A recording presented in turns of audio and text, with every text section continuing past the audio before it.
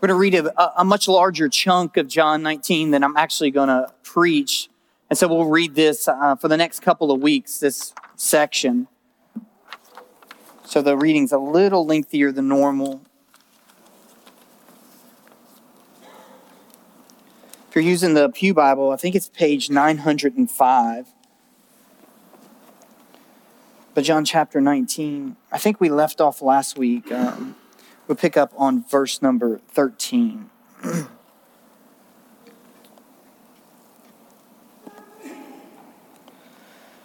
So when Pilate heard these words, he brought Jesus out and sat down on the judgment seat at a place called the Stone Pavement, and in Aramaic, Gabbatha. Now it was the day of preparation of the Passover. It was about the 6th hour. He had said to the Jews, "Behold your king." They cried out, away with him, crucify him." Pilate said to them, "Shall I crucify your king?" The chief priests answered, "We have no king but Caesar." So he delivered him over to them to be crucified. So they took Jesus, and he went out bearing his own cross to the place called the place of the skull, which in Aramaic is called Golgotha. There they crucified him, and with him 2 others, one on either side, and Jesus between them. Pilate also wrote an inscription and put it on the cross. It read, "Jesus of Nazareth, the King of the Jews." Many of the Jews read this inscription, for the place where Jesus was crucified was near the city, and it was written in Aramaic, in Latin, and in Greek. So the chief priests of the Jews said to Pilate, "Do not write the King of the Jews, but rather this man said, 'I am King of the Jews.'" Pilate answered, "What I have written, I have written." When the soldiers had crucified Jesus, they took his garments and divided them into 4 parts, 1 part for each soldier, also his tunic. But the tunic was seamless, woven in one piece from top to bottom. And so they said to one another, "Let us not tear it, but cast lots for it to see whose it shall be." This was to fulfill the scripture which says, "They divided my garments among them, and my clothing they cast lots." So the soldiers did these things, but standing by the cross of Jesus were his mother and his mother's sister, Mary, the wife of Clopas, and Mary Magdalene. When Jesus saw his mother and the disciple whom he loved standing nearby, he said to his mother, "Woman, behold your son." Then he said to the disciple, "Behold your mother." And from that hour, the disciple took her to his own home. After this, Jesus, knowing that all was now finished, said, to fulfill the scripture, "I thirst." A jar of sour wine stood there, so they put a sponge full of the sour wine on a hyssop branch and held it to his mouth. When Jesus had received the sour wine, he said, "It is finished." And he bowed his head and he gave up his spirit. Since it was the day of preparation, and so that the bodies would not remain on the cross on the Sabbath, for that Sabbath was a high day, the Jews asked Pilate that their legs might be broken and that they might be taken away. So the soldiers came and broke the legs of the first and the other who had been crucified with him. But when they came to Jesus and saw that he was already dead, they did not break his legs. But one of the soldiers pierced his side with a spear, and at once there came out blood and water. He who saw it had borne witness. His testimony is true, and he knows that he is telling the truth, that you may believe. And these things took place that the scripture might be fulfilled. Not one of his bones will be broken. And again, another scripture says, "They will look on him whom they have pierced." After these things, Joseph of Arimathea, who was a disciple of Jesus, but secretly for fear of the Jews, asked Pilate that he might take away the body of Jesus. And Pilate gave him permission. So he came and he took away his body. Nicodemus also, who earlier had come to Jesus by night, came bringing a mixture of myrrh and aloes, about 75 pounds in weight. So they took the body of Jesus and bound it in linen cloths, and with the spices, as is the burial custom of the Jews. Now in the place where he was crucified, there was a garden, and in that garden a new tomb in which no one had been laid. So because of the Jewish day of preparation, since the tomb was close at hand, they laid Jesus there. Let's pray.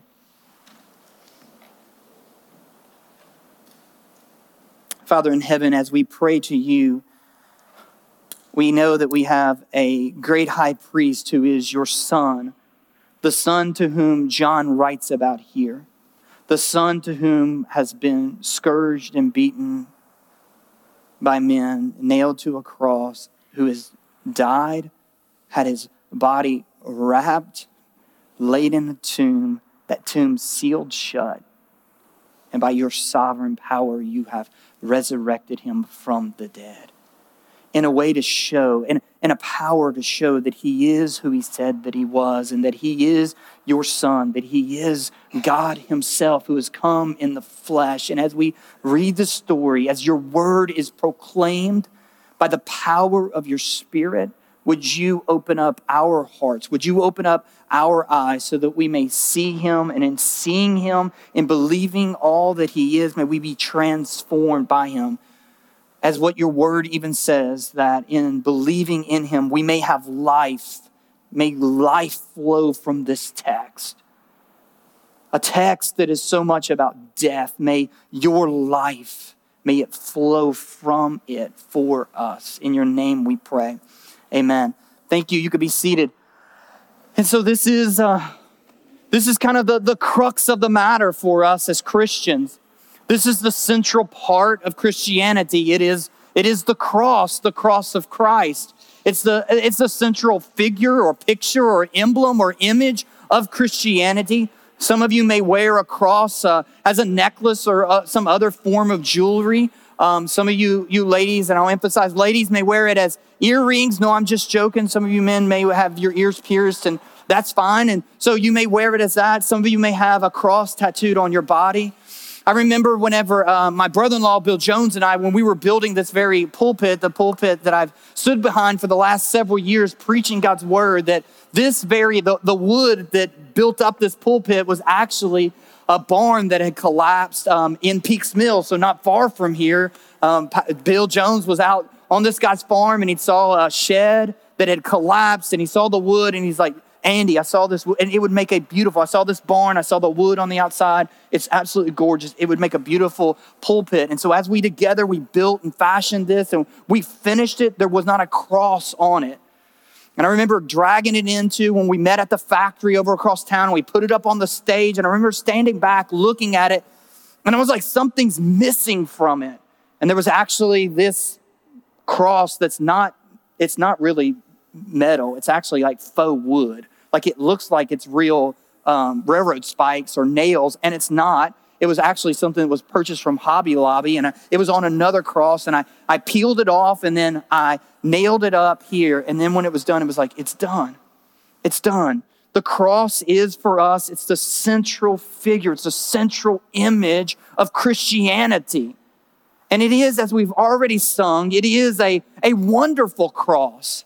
That in the cross we have a paradox. We have almost an oxymoron that we used to sing an old hymn, the old rugged cross. And we said that it was an emblem of suffering and shame. And it is an emblem of suffering and shame. It is a horrible device where our Savior gave up his life. And yet it is also so full of wonder. It's so full of glory, if you will. That as we've been kind of looking over the last few weeks I've been saying this, that the kind of the main theme of the text and the main theme of the sermon is this, that Jesus is going to the cross as a sovereign king. And so this morning, he's no longer going to the cross, but now Jesus is on the cross. And so the message for today is this, that Jesus on the cross, he is a sovereign king. Now, let me define for you sovereign, and we may even need to define king because we don't have kings. And certainly if we did have kings, they would not be truly sovereign. And we speak about God as being sovereign. We're not just saying that God knows all things, although he knows all things, but that is God's omniscience. We're not just saying that Jesus knew all things while hanging on the cross, but what sovereign means is that Jesus is in control of all things. That Jesus, who looks so helpless, who has been bloodied, who has been pinned to a tree while hanging there, he is in control of everything. And so that when we see his control, when we see his sovereignty, we will know that he is who he says he is. And also not just that we will know who he says he is, but that if Jesus is in control of every minutia, every detail Jesus is in control in his very suffering and in his death, then how much more is he not in control of the minutia of your life? That if he can take care of the small, little, what seems like inconsequential things about his own suffering and his own death, down to the very drink that he will drink, then how is he not in control of the minutia of your life? And he is. As R.C. Sproul says, there's not one single maverick molecule in the universe. That Jesus is sovereign. Today, Jesus sits on a throne where he is reigning and he is ruling and he is holding the very cosmos together by the power of his word.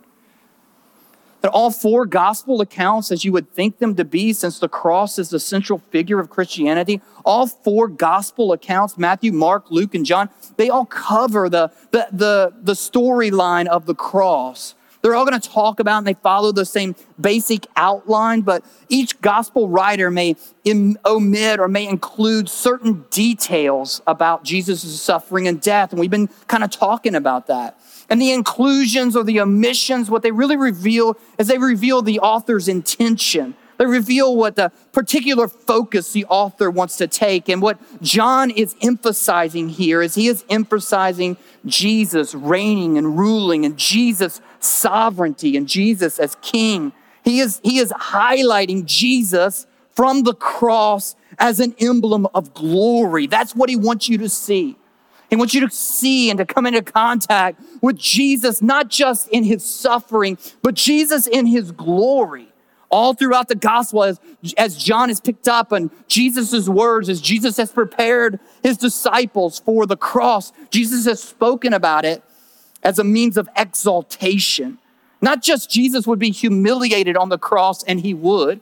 As we even see that they have stripped him of his clothes. They've even said they've stripped him of his tunic. What that means is Jesus is hanging there, probably naked on a cross. They stripped Jesus of so much, and yet what John is writing is, as you imagine this, as you picture this, let glory fill your minds. And that's been my prayer for us, that glory would fill our hearts and glory would fill our minds, even this morning as we think about Jesus from the cross. In fact, what I want us to kind of pull out this morning is two proofs of Jesus' sovereignty in his death. It's one thing for me just to say that Jesus is sovereign over his death, but it's another thing for us to prove it. And in this scripture, in this account, the way in which John has detailed how it unfolds, it shows that Jesus is in control of his own suffering and even of his own death. They're not doing something to Jesus. Jesus isn't the victim. This isn't something that's being flung upon Jesus, but this is something that Jesus is submitting himself to, giving himself up toward. And so the two proofs that we will look at is first is an ironic inscription. And second, we will look at prophecies that are fulfilled. First, the ironic inscription. It'd be customary for the Romans to write down the crime to which the criminal was charged of in a crucifixion. So if you would imagine maybe above some crosses, the crucifixion wasn't just something reserved for these three men, but it was something that the Romans did like probably on a daily basis. They always were crucifying people. And if some people would hang, they would write above them their crime. So maybe it would say thief, or maybe it would say murderer. But when it comes to Jesus, Pilate writes this: he was the King of the Jews, Jesus of Nazareth. That's what he writes above the head. Now the Jews, they got a problem with this. They say, don't write that, but write, he said he was. That what the Jews wanted written above Jesus' head was blasphemer. That's what they wanted. That was the charge that they were finding Jesus guilty of, was blasphemy. But yet what Pilate writes isn't that. He doesn't write this man claims to be God, but As Pilate even says, I write what has been written, that is what I write. Now listen, when the president of the United States tweets out and he says that he's the king of Israel, the second coming of God, when he says that, that is mockery at best and blasphemy at worst. But when Jesus says that he is the king of the Jews, the Son of God, that is not blasphemy, that is honesty. And that is what Jesus has said. And we even see it here. Pilate has said several different times, I find no charge in this man. I find no guilt in this man. And he even writes it here. Jesus is the king of the Jews. That is who he is. I have written what I have written is what he tells them. When Pilate writes this, Jesus is being properly labeled. This is who he is. He really is the Son of God. He really is the Messiah. He really is the Word that has been made flesh. And as he's writing this, not only is he being properly labeled, but it's being ironically labeled, if you will. Now, irony, I think most of us, we understand irony, and there's different types of irony, but here it's almost like it's verbal irony. Like sarcasm would be a form of verbal irony, and I speak sarcasm very fluently. And if you don't believe me, you can ask my wife. But you understand what sarcasm or what verbal irony is, don't we? I mean, it's when we say one thing, but we really mean the opposite, right? So like on Friday morning, whenever I woke up at like 5:30 in the morning and I went to the cabinet, as I always do, as I stumbled into the kitchen and went to the cabinet and opened up the cabinet door to get out a K-cup to make some coffee, and I learned that we were out of it, this is what I said. Oh, great. It's going to be a wonderful day. Actually, I said, it looks like divorce courts where we're going today. That's what I said, but meaning that somehow I thought it was my wife's fault that we ran out. But she would say, write it on the board. You didn't write it on the board, right? And so I was stuck with, oh, great, it's going to be a wonderful day, right? Or maybe on the way to work, you get pulled over and you get a traffic violation. And what do you say? My lucky day, right? It's going to be my lucky day that I got. That is verbal irony when we say those things. And that's what Pilate is intending. He's intending for this to be ironic, what he writes about Jesus. He's saying, look at this beaten and defeated man. Look at this bloody mess with a crown of thorns upon his head. Maybe this is your king. This is the King of Jews. And maybe that was a jab at Jesus because Jesus had just told him, you have no authority, right? That doesn't go over well with people who think they're in places of power and places of authority. Like, don't try that this week to your supervisor. You think you're in authority, but really God's sovereign. Like, don't try that, right? And maybe it was a jab at Jesus, or maybe it was a jab at the Jews saying, look at this, here's your king, this bloody, defeated mess. But not only what we find here is it verbal irony, but it's also what in literature can be called dramatic irony. And what dramatic irony in literature is where the author lets you know what he or she is thinking, that the author communicates something to the audience, that the actual characters that are playing it out, the participants, what they don't know. And that could be true of the Romans and the Jews. There isn't anything that Jesus doesn't know, but John writes this in such a way that we pick up on this air of dramatic irony. That as Pilate writes, this is the King of the Jews, Jesus of Nazareth. You and I, as the readers, we read that and we say, you know what? He's actually right. He actually got it right. And what these fools think is actually a joke is actually true. That what these men intend as mockery is actually the truth. And John has used this form of dramatic irony all throughout his gospel. We saw it a few weeks ago that when Jesus stood before the high priest and the high priest said, hey, I had a dream. And what's going to happen here is the Romans are thinking we're going to try to overthrow them. And so it's better for one man to die than for the whole nation to suffer. It's better that we stamp out this revolt or this quell now through one man than have the whole nation suffer. Well, that's dramatic irony because you look at it and you go, you know what? Actually, they're right. It is better for one man to represent us as the new Adam in Jesus than all of us to suffer. And those of us who believe and trust in Jesus, that's what occurs. Jesus suffers on the cross in our place, in our stead. He faces the wrath of God in our place. It's the same form of dramatic irony that's now taking place. The irony is getting pretty thick. And there's one thing that I don't want you to miss. It's an inclusion that John adds to his gospel that the other three gospel writers that they leave out. They all speak about Jesus having this sign hung above his head. But notice what John says in verse number 20. He says that Pilate writes it in Greek, in Latin, and in Aramaic. That the one Jesus Christ who said, I am going to die for every nation and for every tongue and for all peoples. He dies under a sign that has already been translated in every known language in the Roman Empire.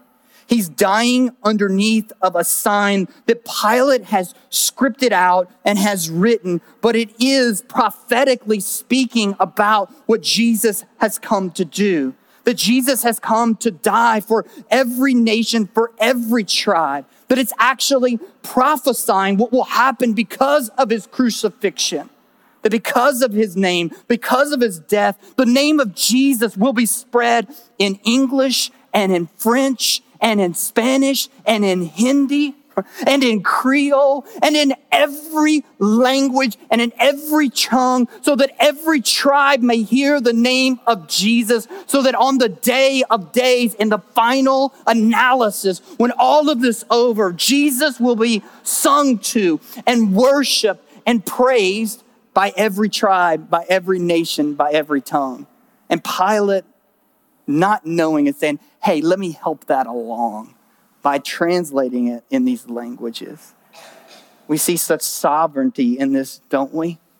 We see sovereignty that only a sovereign God can draw a straight line with a bunch of crooked people, and that's what he's doing here.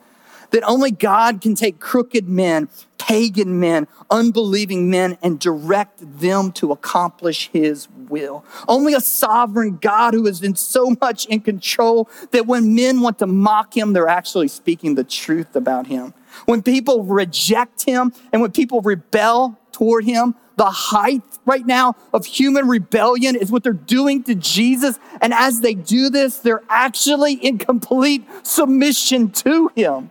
Nothing is happening here that is outside of God's control.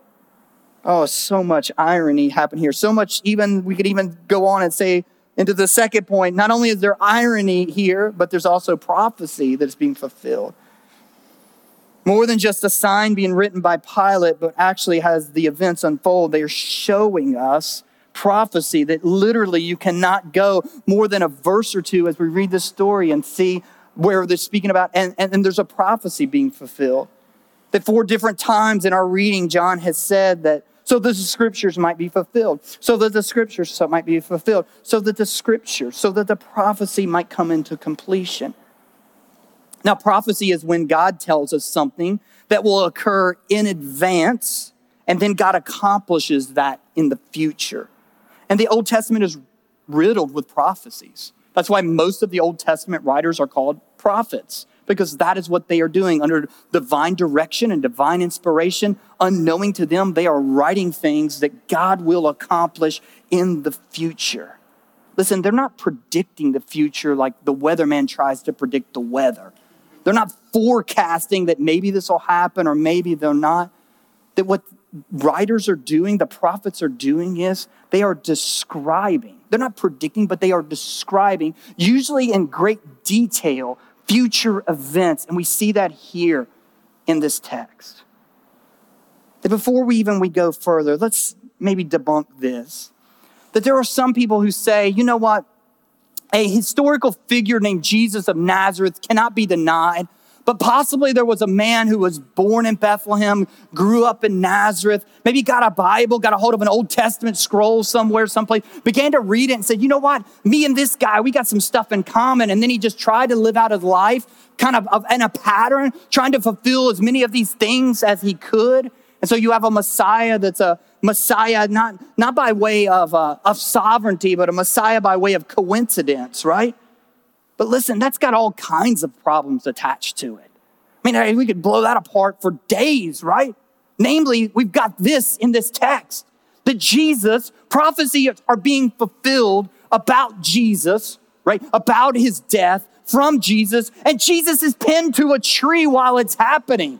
Like cannot manipulate what they're giving him to drink. He cannot manipulate whether they break his bones or not. He cannot manipulate any of those things. That what is happening is when Jesus appears to be totally out of control, wrist nailed to a cross, feet nailed to a cross, and yet we see a Jesus who is in total control.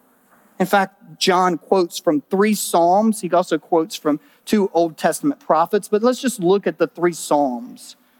These are 3 Psalms that are prophetic in nature, 3 different Psalms, Psalm 22, Psalm 34, and Psalm 69. First, we'll look at Psalm 22. We won't have time to read the entire Psalm, but we will read a portion of it. Get out these things.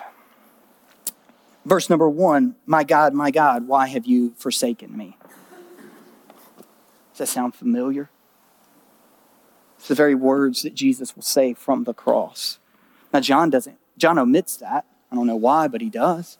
But Matthew, Mark, and Luke pick it up. The very words that Jesus says is Psalm 1, my God, why have you forsaken me? Why are you so far from saving me? From the words of my groaning. Oh my God, I cry by day, but you do not answer, and by night, but I find no rest. Verse number 6, but I am a worm and not a man, scorned by mankind and despised by the people.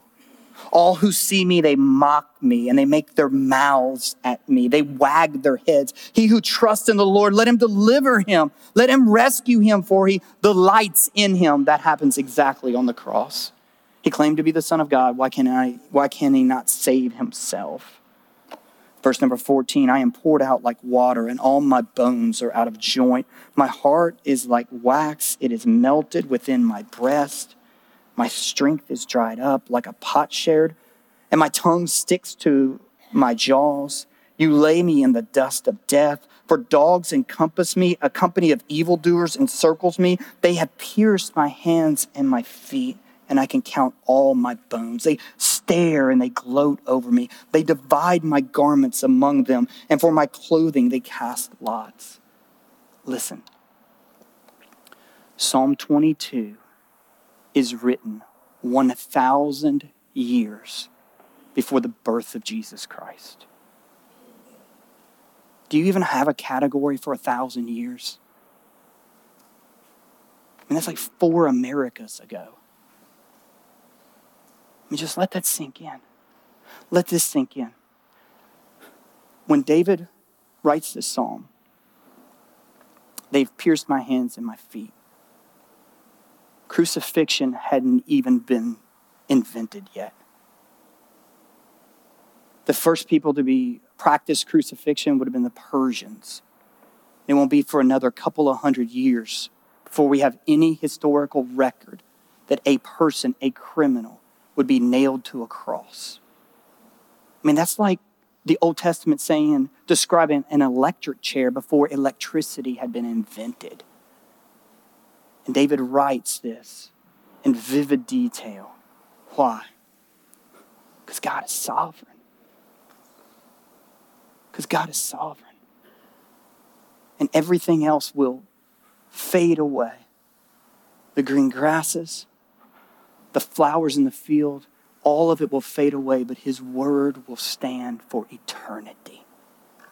Ladies and gentlemen, what you hold in your lap or hold in your phone isn't from man. It is from God. And over again, he has proved it to be so. And the man whom they have nailed to a cross here isn't just some man, but he is who he says he is. And the prophetic word given, it settles it, does it not? Psalm 69, God prophesies that Jesus would be given sour wine to drink. And in John 19:28 and following, we see that. That even the things that happen outside of his control, they are still completely under his control. When Jesus cries out, I thirst, the Roman guard standing there probably thought, you know what, I got a good idea here. I'm going to give him something to drink, unknowingly that God had already picked his drink. 1,000 years before his son would be thirsty, God had already picked his drink and set his drink there beside him. And the Roman guard said, here, I'll put some of this on a sponge, put it on a hyssop, dip it in, hand it up to Christ, fulfilling Scripture. In Psalm 34:20, the psalmist writes, he keeps all of his bones, not one of them is broken. Again, we go back to John 19:31, and we see this very thing happen. They break the first criminal's legs, and then when they come to Christ, he has already given up his spirit. He is already dead, and they do not break his legs. Isaiah 53:9 that Sean read for us earlier, verse number 9, and they made his grave with the wicked and with a rich man in his death. John has recorded for us that at the time of Jesus' death, that's actually at least two men approached Nicodemus, who we saw in John chapter 3, and a man by the name of Joseph of Arimathea show up to get Jesus' body. Joseph of Arimathea is a rich man. 700 years before Jesus' birth, the Father had already chosen his tomb. It was a borrowed tomb, and it belonged to a rich man. That now Jesus is fulfilling prophecies, not just from the cross, but he's fulfilling prophecies in his death. He's fulfilling prophecies from the grave. Not just do we have the spoken prophecies found here, but we have all of the prophetic imagery, the time of the day to which Jesus will be, the sentence be given. John says it's the 6th hour. I think Mark says it's the 3rd hour.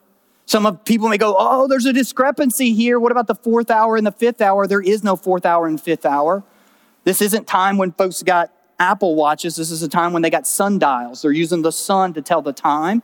And the 3rd hour and the 6th hour are together. The 3rd hour would have started at 9 o'clock, ended at noon. The 6th hour would have started at noon and added at 3 o'clock. What they're basically saying, it was noon. It was midday. Both of them are corroborating stories to say it was the midday, which is the time of the day of preparation, whenever the Passover lamb, whose neck would be slain, and he would be hung up to let all of the blood out to prepare him for the sacrifice. In fact, we see also in the sacrificial lamb that they're commanded in the book of Exodus and again in the book of Numbers not to break any of the bones in the Passover lamb. Jesus is our Passover lamb. John tells us that John went out bearing his own cross.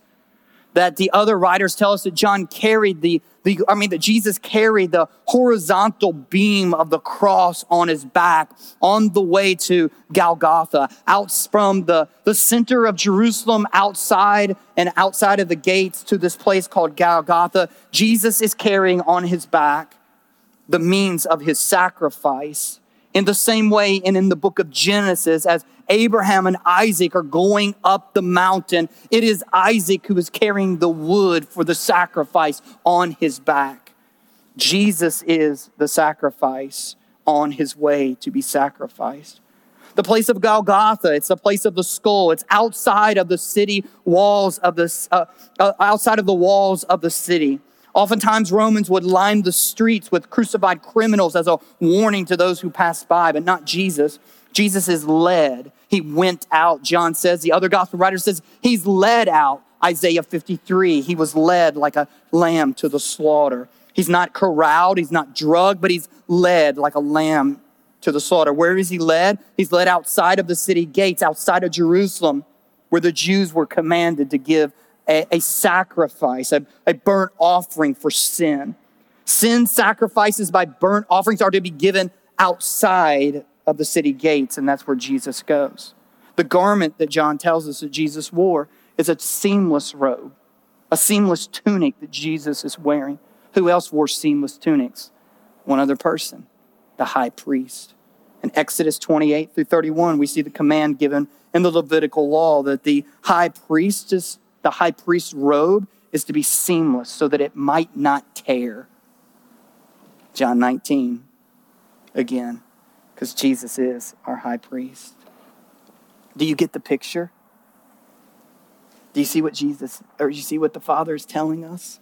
Do you see what God is proclaiming? That this is no ordinary man being crucified, but this is the King of Kings and the Lord of Lords. And even the prophecies that Jesus has made after his death ring true. Jesus prophesied his own resurrection in John 10. No one takes my life. I lay down my life. And if I lay down my life, I have power to pick it up again. Woo! That's what he does. He lays down his life on a Friday, and on Sunday morning, he picks it back up again. He told the Jews, destroy this temple, and in how many days? In 3 days, I will build it up again. And that's exactly what Jesus did. He prophesied his ascension. We saw that in John chapter 17. Jesus prophesied the martyrdom of his disciples, in particular, the death of Simon Peter, and that happens. Jesus prophesied the fall of Jerusalem and the destruction of the temple, and that happens just a short 40 years after Jesus' death. Jesus prophesies the spread of the gospel all over the known world, and as the book of Acts comes to an end, we have the gospel being taken to Rome itself, the end of the known world at that time. That what Jesus said and what Jesus claimed, Jesus is fulfilling. That if I be lifted up, I will draw all men unto myself. And Jesus is still doing the same thing today. And some scoffers may say, yeah, but what about prophecies in our time? What about prophecies in our day and with our age? That some people in their hardened unbelief would say, if I could see a true prophecy being fulfilled, not one of these crazy things on TBN, but a true prophecy being fulfilled, then I could believe. But here's what you need to know. All of the prophecies in Scripture have been fulfilled except for one series of prophecies. And that prophecy begins with a trumpet blast. And then what follows is this King Jesus appearing in the sky. That what Jesus says, there will come a time when men and women will be eating and drinking. You'll be marrying and giving in marriage. People will be building and they'll be planning. And then he will come upon them like a thief in the night. And that is it, boys and girls. The Jewish people waited and waited and waited 1,000 years on some of these prophecies to be fulfilled. And then all of a sudden, prophecy after prophecy after prophecy is fulfilled. For 30 years, for 33 years, prophecy after prophecy after prophecy. And then in a span of 3 hours, prophecy after prophecy after prophecy after prophecy is getting fulfilled. And the same thing will occur here. There is but left one series of prophecies yet to be fulfilled. And it is when Jesus returns, when the King comes home, when the King comes to collect for himself a bride who is without spot and without blemish, and when he brings judgment upon this earth. As we read John chapter 9, John chapter 19, one of the things that is missing is all of the kind of gory details. Did you notice that? That it's kind of a little bit benign, especially for those of you, I have not, but those of you who have seen The Passion of the Christ, Mel Gibson's film, you see that in such horrific detail. So much blood and so much gore, and I'm sure that that's the way it is, but yet John leaves all of that out. As I said last week, it's just 7 words about the flogging. There's just 7 things that John says about that. Pilate took Jesus and had him flogged. And Jesus' crucifixion, not a lot of details about Jesus' suffering, just 7 words from the cross. It fits within the motif. The motif that John has been presenting, the motif is this, that Jesus is the sovereign King. That John writes like this because he doesn't want to engender sympathy or pity. Don't feel sorry for Jesus as if Jesus is the one in need. King Jesus never calls for our sympathy or our pity. King Jesus only calls for our allegiance. You don't feel sorry for a king, but you take a knee and you bow before him. And in fact, that's the irony of ironies. That there's coming a day when every knee will bow before this king. Every tongue will confess that Jesus is Lord. And either you take a knee today in faith, or you take a knee later in judgment. That is the truth. Unbeliever in the room, Those who have hardened their hearts against him, what other proof do you need that this is no ordinary man? What other proof can we give to say that this is not just some schmuck or some Joe that they've drug up and run? What other proof do you need to say this isn't a make-believe story? It doesn't start off like a long, long time ago, that this is true and it happened and he is who he said he is and he's given his life for you, that you would believe and that you would come and that you would repent and that you would turn, that you would place your faith and your trust in him. Oh, believer, may today be the day of salvation. And as I've thought of this and as I've prepared, I've just kept saying, oh, what power is in this gospel. Oh, what power. It is the power of God, and unleash that power upon us that you may save souls, you may draw people to you. You may pierce even the most hardened heart, the person who has listened and heard the gospel 1,000 times and turned away from it. Hardened their heart even further. Oh God, that you in your mercy would penetrate that heart and draw that person, the hypocrite, the self-righteous, the person who has religion and has morality, but is yet to bend a knee to Christ, is yet to admit their sin before a sovereign God and say, God, I can't do it. I need you. Save me. Oh, that you would bow your knee in allegiance to Jesus, unbeliever, and the believers in the room. As we look at Jesus, may we give Jesus a fresh bowing. May we bow the knee to him today in humble worship and in humble submission to him, giving him the direction of your life, the future of your life, the all of your life. Let him have his every will and his every way in your life, giving him the command of your life, bowing before the authority of his word in your life. Oh, that we would give him a fresh bowing today, a fresh surrender today. That either Jesus is sovereign or he's not God. And that we would see that the sovereign God who is sovereign over every minutia, over every part and piece of his death, down to the drink that he would drink on the cross, that he too can handle the minutia of your life. Believers in the room, you've trusted in him for your salvation. Will you not trust him? That Jesus wants you to trust in him, and he wants you to trust him. And many of you, you've trusted in him. You've trusted in him as Lord and Savior, the one who can save your souls, who can promise you and deliver you into heaven. And will you not also trust him? I mean, that says a ton about the climate of our hearts, does it not? It says a ton about our fears and our concerns and the things that keep us up at night. Preaching to me now. Trust in him. And because you've trusted in him, because he took care of the greatest problem you had, the thing that you could not fix on your own, your salvation, he can take care of whatever else is in your life. No matter how big it may be, no matter how small and inconsequential it may be, he can take care of it. Trust him. Let's pray.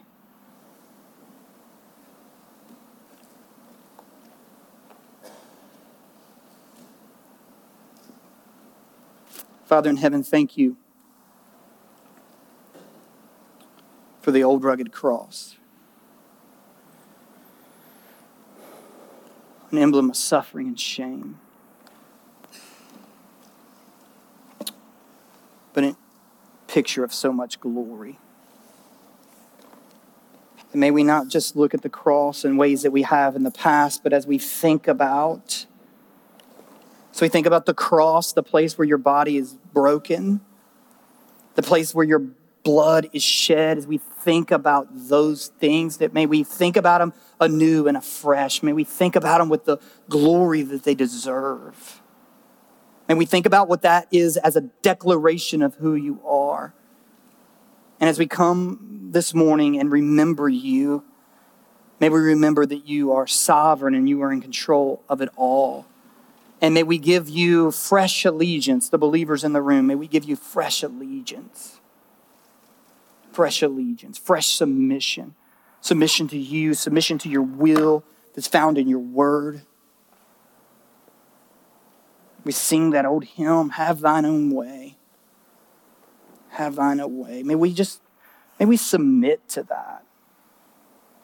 In our heart of hearts, may we submit to you having your own way. And Lord, I pray for those in the room who are not yet believers, or maybe they're on their way. Save them, Lord. Save folks today. Do what only you can do. Resurrect the dead.